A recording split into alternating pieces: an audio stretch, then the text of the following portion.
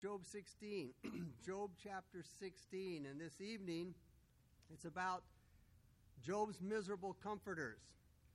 Chapter 16 is Job's response to Eliphaz's second round of talks. This is the second time that Eliphaz speaks to Job.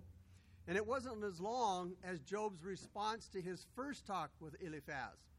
Job's later responses, towards the end of the book, except for the last one, to his three friends, these additional speeches are all shorter than his first three responses at the beginning of the book. You kind of get the feeling in his shorter responses that he's frustrated in answering his three judgmental friends because they didn't listen and they don't respond at all to his reasoning. They just kept on condemning him for being a wicked sinner and who's being punished by God for his sin.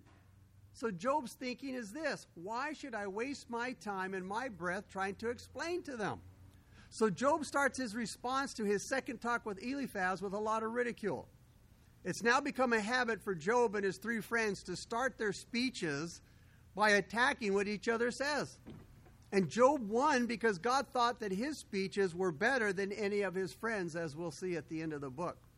So the ridicule here by Job is mostly an attack on Eliphaz's advice, but it also attacks the other two friends' advice as well. Let's begin now with chapter 16, verses 1 and 2. And it says, "Then Job answered and said, I have heard many such things. Miserable comforters are you all." He says, man, I've heard all of this before, you guys. You guys are miserable comforters. You're basically not good at what you're trying to do. What Job's three friends had said to Job wasn't anything new. Job had heard it all before, and they gave the same old tired expressions and sayings of that day about suffering and what causes it. These were common sayings.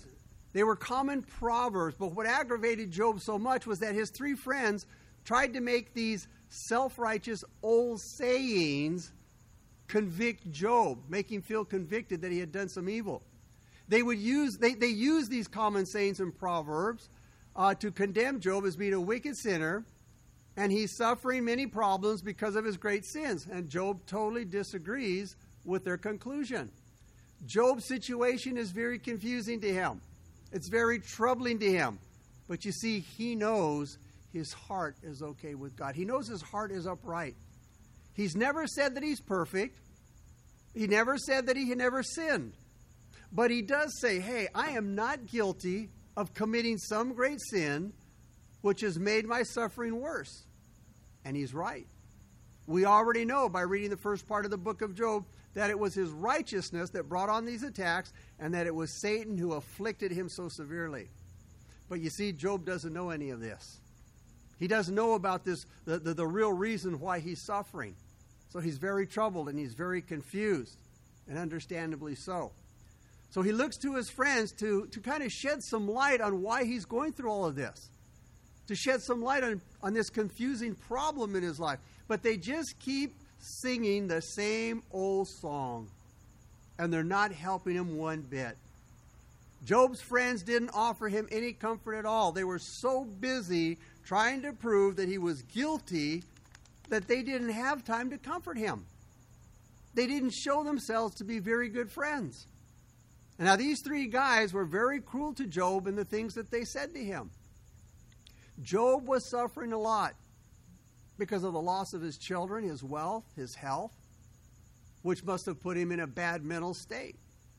But his friends didn't comfort him at all. All they did was accuse him or cause him more suffering. I mean, they cut him to pieces with their words, and they wounded his heart. I mean, Job's troubles were bad enough without the additional hurt from his three friends.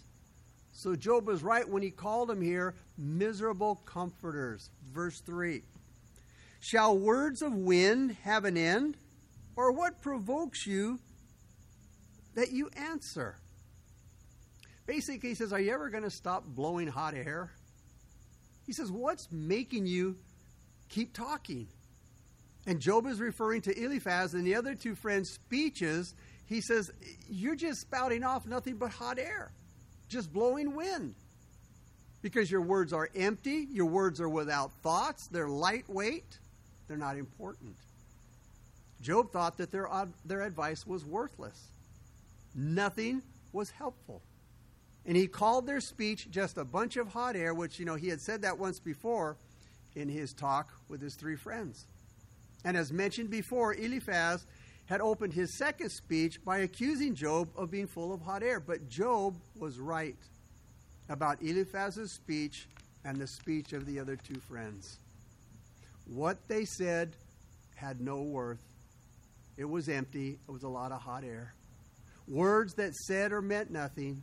Words that definitely didn't help him to understand what was going on in his life.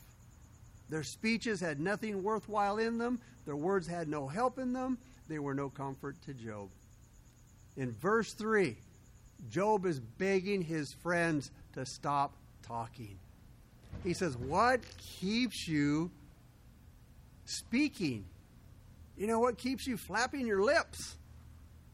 He thought for sure that they would do what he asked if he hadn't provoked them. But he admits that he couldn't see how he provoked them to cause them to keep on talking. Job wants to know what he said or did that has provoked them to be so cruelly judgmental when they talk to him. What's making them keep talking when they should be quiet? Now, you could ask a lot of people, why do you say anything? Why do you speak? Because when they open their mouth, they don't have anything helpful to say. But people that just have to say something, people with a loose tongue, they don't need very much encouragement to say anything. Even silence, even when people are silent, is enough to cause them to open their mouth boldly and just pour out their empty words. Proverbs 14:34 says, the tongue of the wise makes knowledge appealing, but the mouth of a fool belches out foolishness. Proverbs 15:4 says, a wholesome tongue is a tree of life, but perverseness in it breaks the spirit. Do your words bring life to other people? Do they comfort? Do they help? Do they heal? Or do they hinder, scar, and wound? Verses 4-5. He goes on to say, I also could speak like you do. If your soul were in my soul's place, I could heap up words against you and shake my head at you. But I would strengthen you with my mouth, and the comfort of my lips would relieve your grief. Job says, I could say the same things that you guys are saying if you were in my position. I could spout off criticism and I could shake my head at you. But you see, if it was me, I'd encourage you. And I would try to take away your grief. And Job gives his three friends some good advice here about what their advice should be like. Job says, if I was in your place, what I would do, what I would have to say would be a whole lot different than what you're telling me. He would try to say things that would lessen their suffering. Now, what Job says here, it reminds us of the fact that it is a lot easier, isn't it, to criticize somebody than comfort them. It doesn't take much thought to criticize somebody. It just seems to come out easily and automatically. Anybody can shake their head at a person that's suffering and lecture them for messing up. But it takes real wisdom and sympathy to say things that help and comfort when they're in trouble. It would be easy for Job to just spit out criticism after criticism against them if his friends were experiencing the troubles he is. Again, it doesn't take a lot of skill to criticize and condemn somebody who's suffering. But Job says, if it was me, I would do the opposite. He would do the harder thing, but the more helpful thing of comforting his friends. He said again in verse 5, I would strengthen you with my mouth. Galatians 6:1, Paul said, Brethren, if a man is overtaken in any trespass, you who are spiritual, restore such a one in the spirit of gentleness.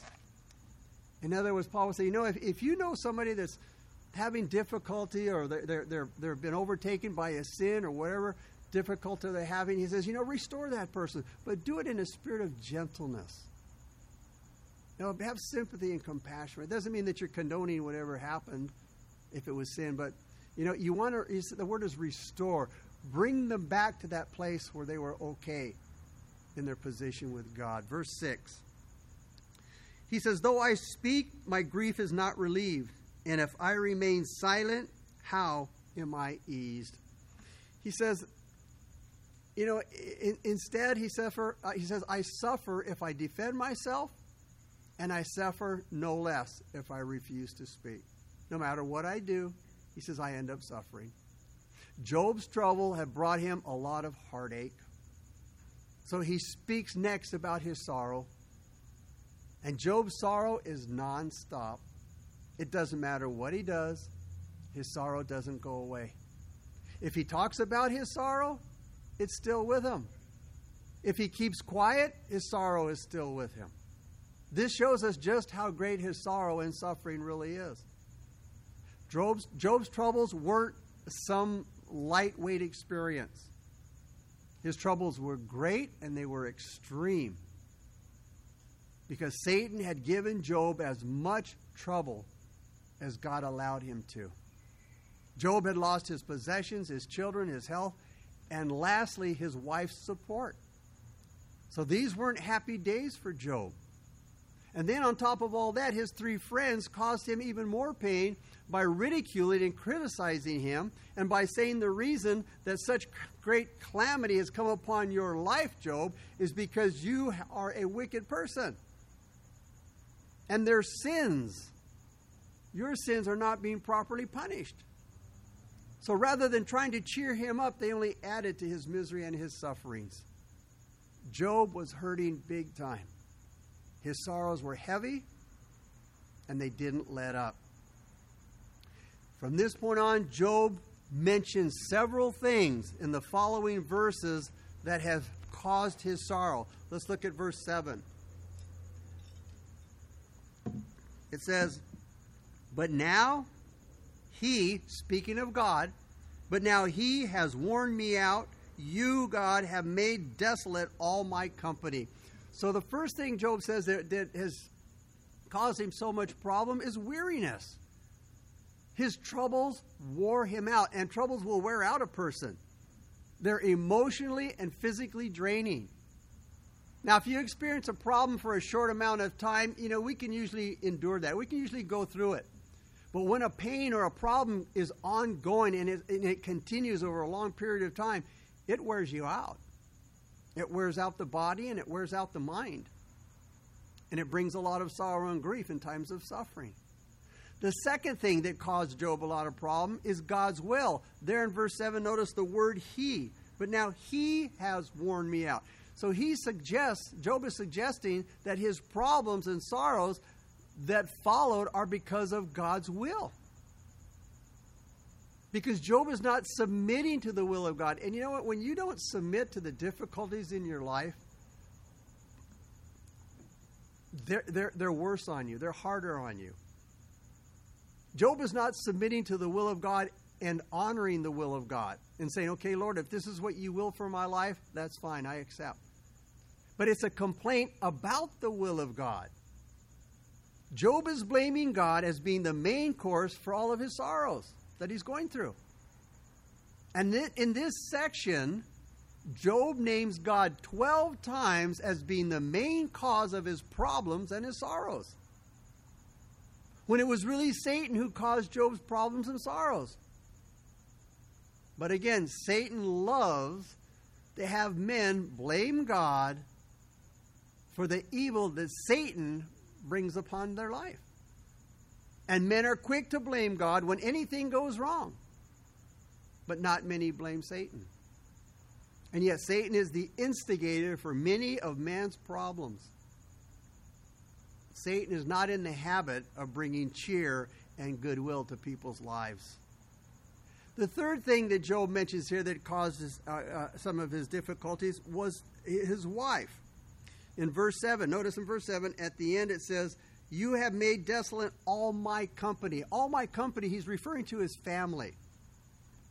Job is talking about his family here in verse 7. His children had been killed. He had lost his wife's support. She was the last one to leave Job's company. And a wife is the most important part of a man. Now, many don't think so, but the Bible teaches that to be the truth. Genesis 2:18 says, "And the Lord God said, it is not good that man should be alone." You know, she's his companion, his closest friend. And earlier on, she had told Job to curse God and die, which was the final blow to Job in losing, again, the presence, he says there at the end of verse 7, of my company, speaking of family.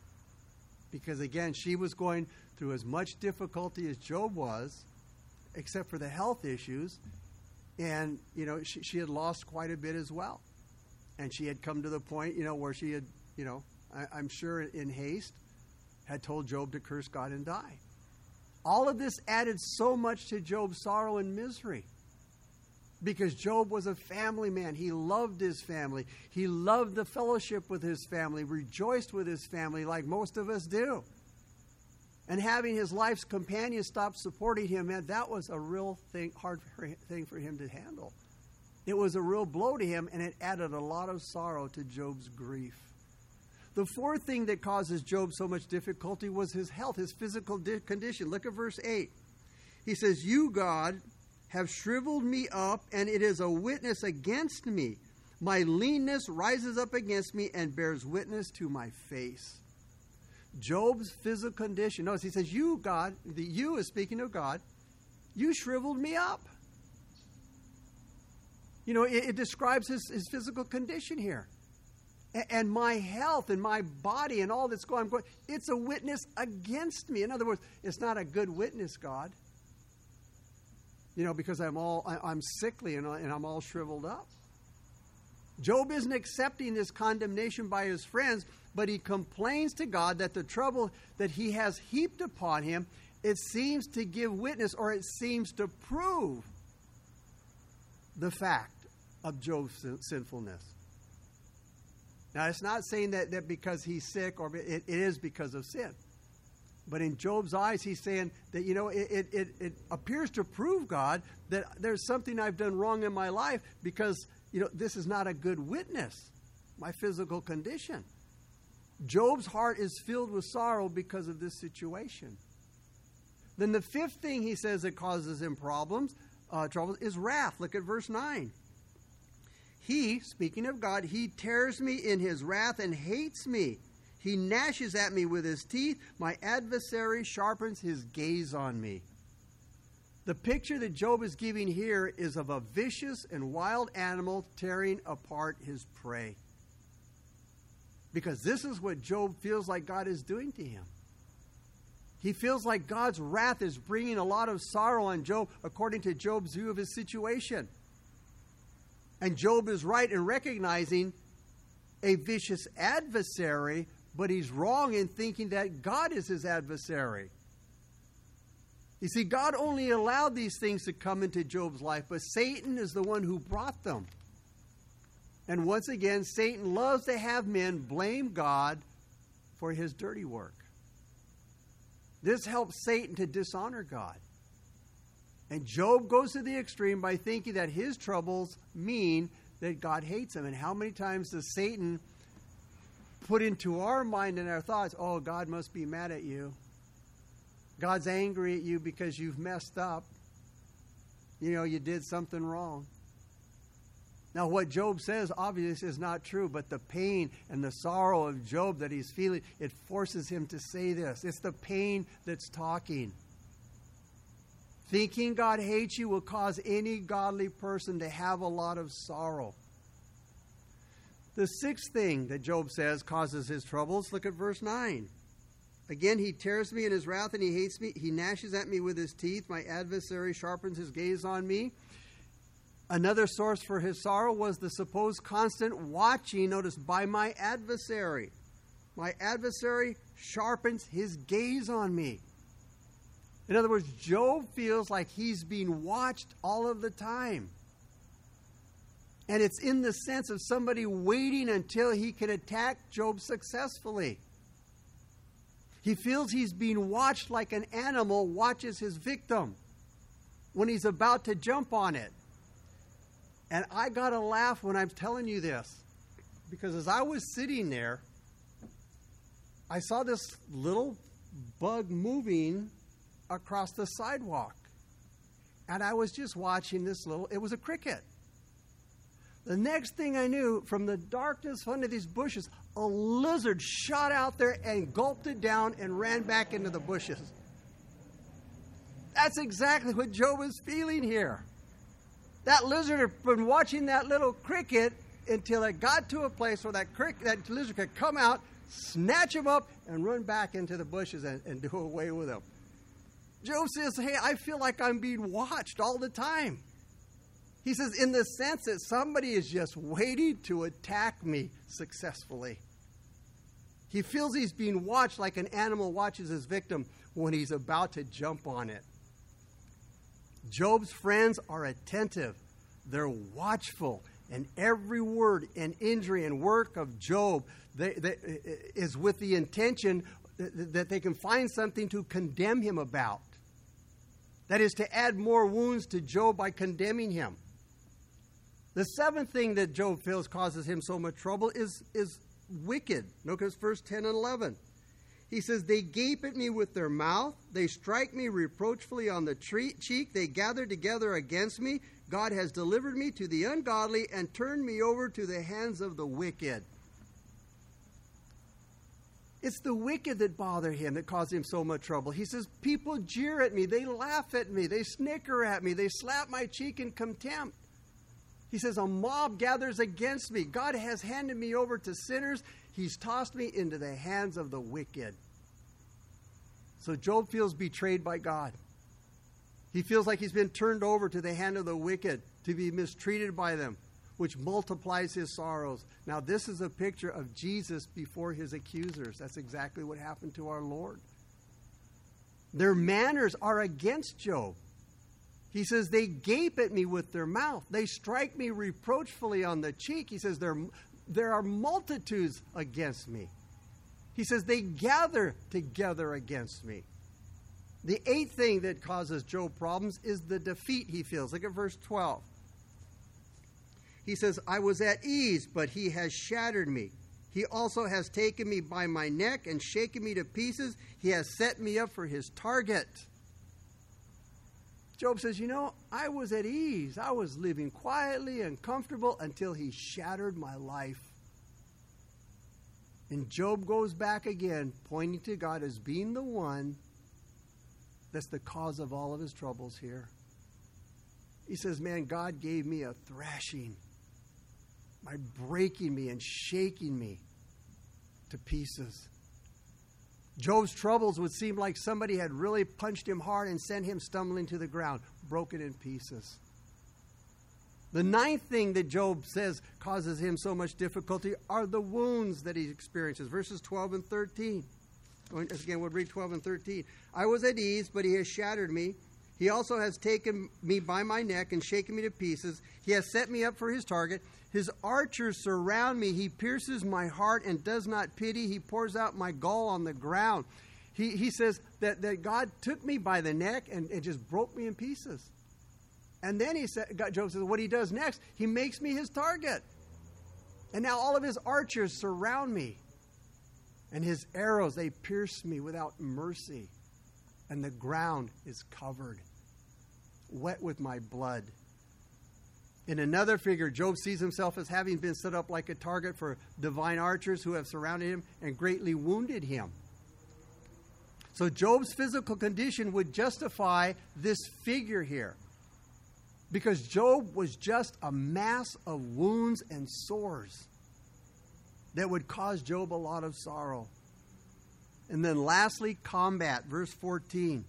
He breaks me with wound upon wound. He runs at me like a warrior, like he's in a combat with God. He says, again and again, God smashes against me and God charges at me like a warrior. And this figure pictures Job's sorrows as being caused by God.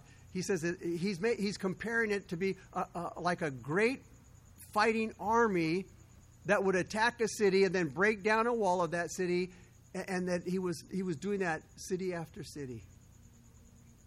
Job's troubles are many and they're heavy. And he says in verse 6, my grief is not relieved. His troubles have caused him a lot of sorrow. In the middle of his complaints, Job stops and he asks God for help. Eliphaz accused Job of being someone that restrains prayer before God in chapter 15, verse 4.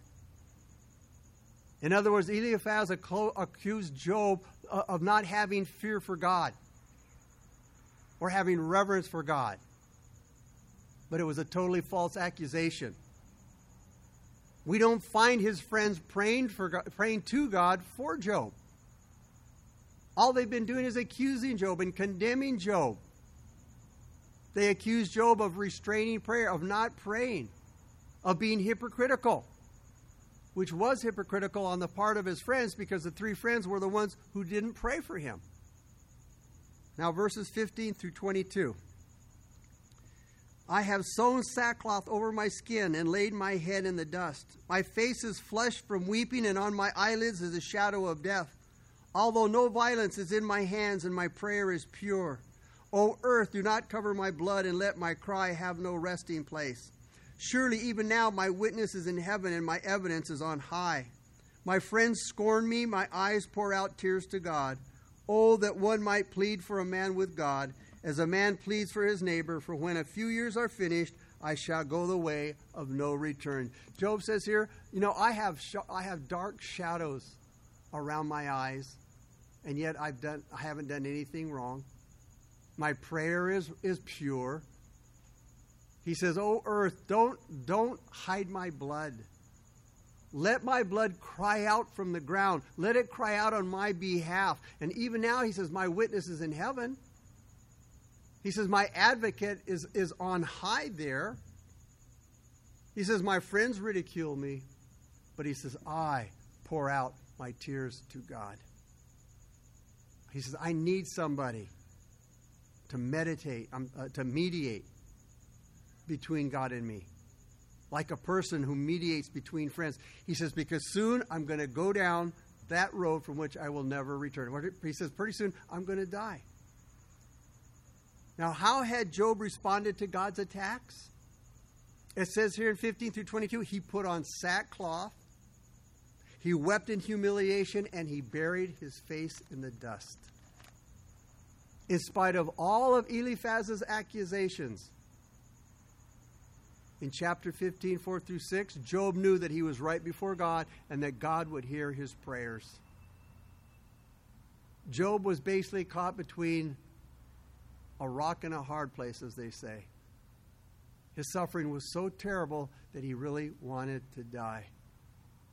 But he didn't want to die until he could clear himself, or God would clear him. This explains what he said in verse 18 when he said, O earth, do not cover my blood and let my cry have no resting place.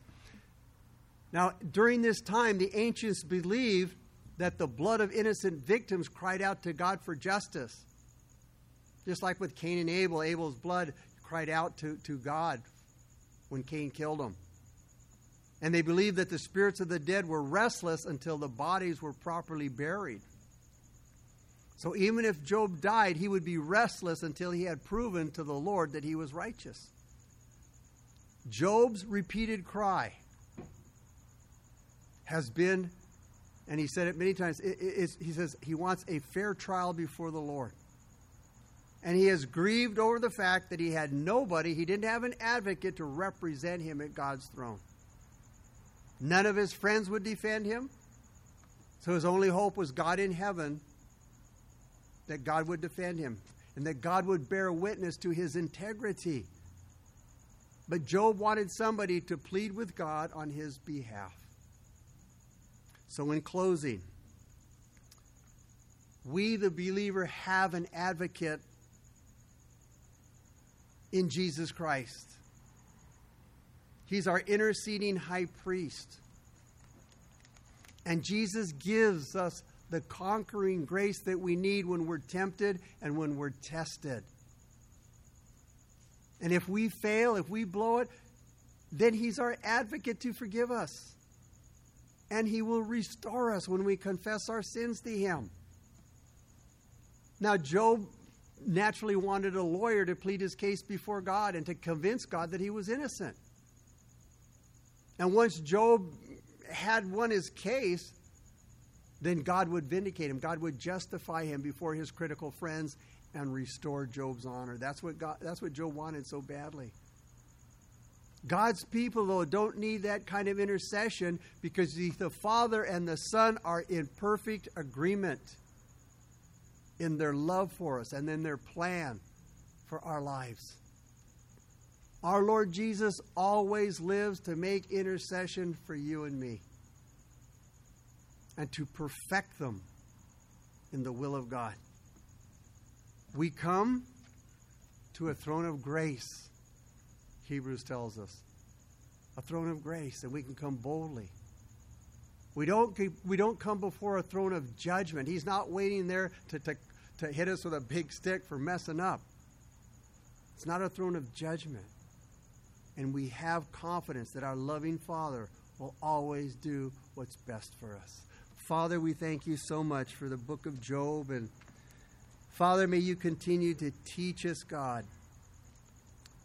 how to be a comforter, Lord. Teach us what to say as well as what not to say, God. Teach us when to say it as well as not when to say it, God. Lord, help us to be moved by the Spirit. Help us to seek the wisdom from above, God. Help us to be all that you've called us to be, Father. Lord, help us to be the comforters that Paul describes, Lord. That you comfort us, not to make us comfortable, but that we can comfort others, God, in their time of need. So, Lord, may you comfort those as only you can comfort them. And, Father, may we seek the wisdom and the compassion and the mercy and the grace to comfort others, Lord, as you would comfort them, Lord.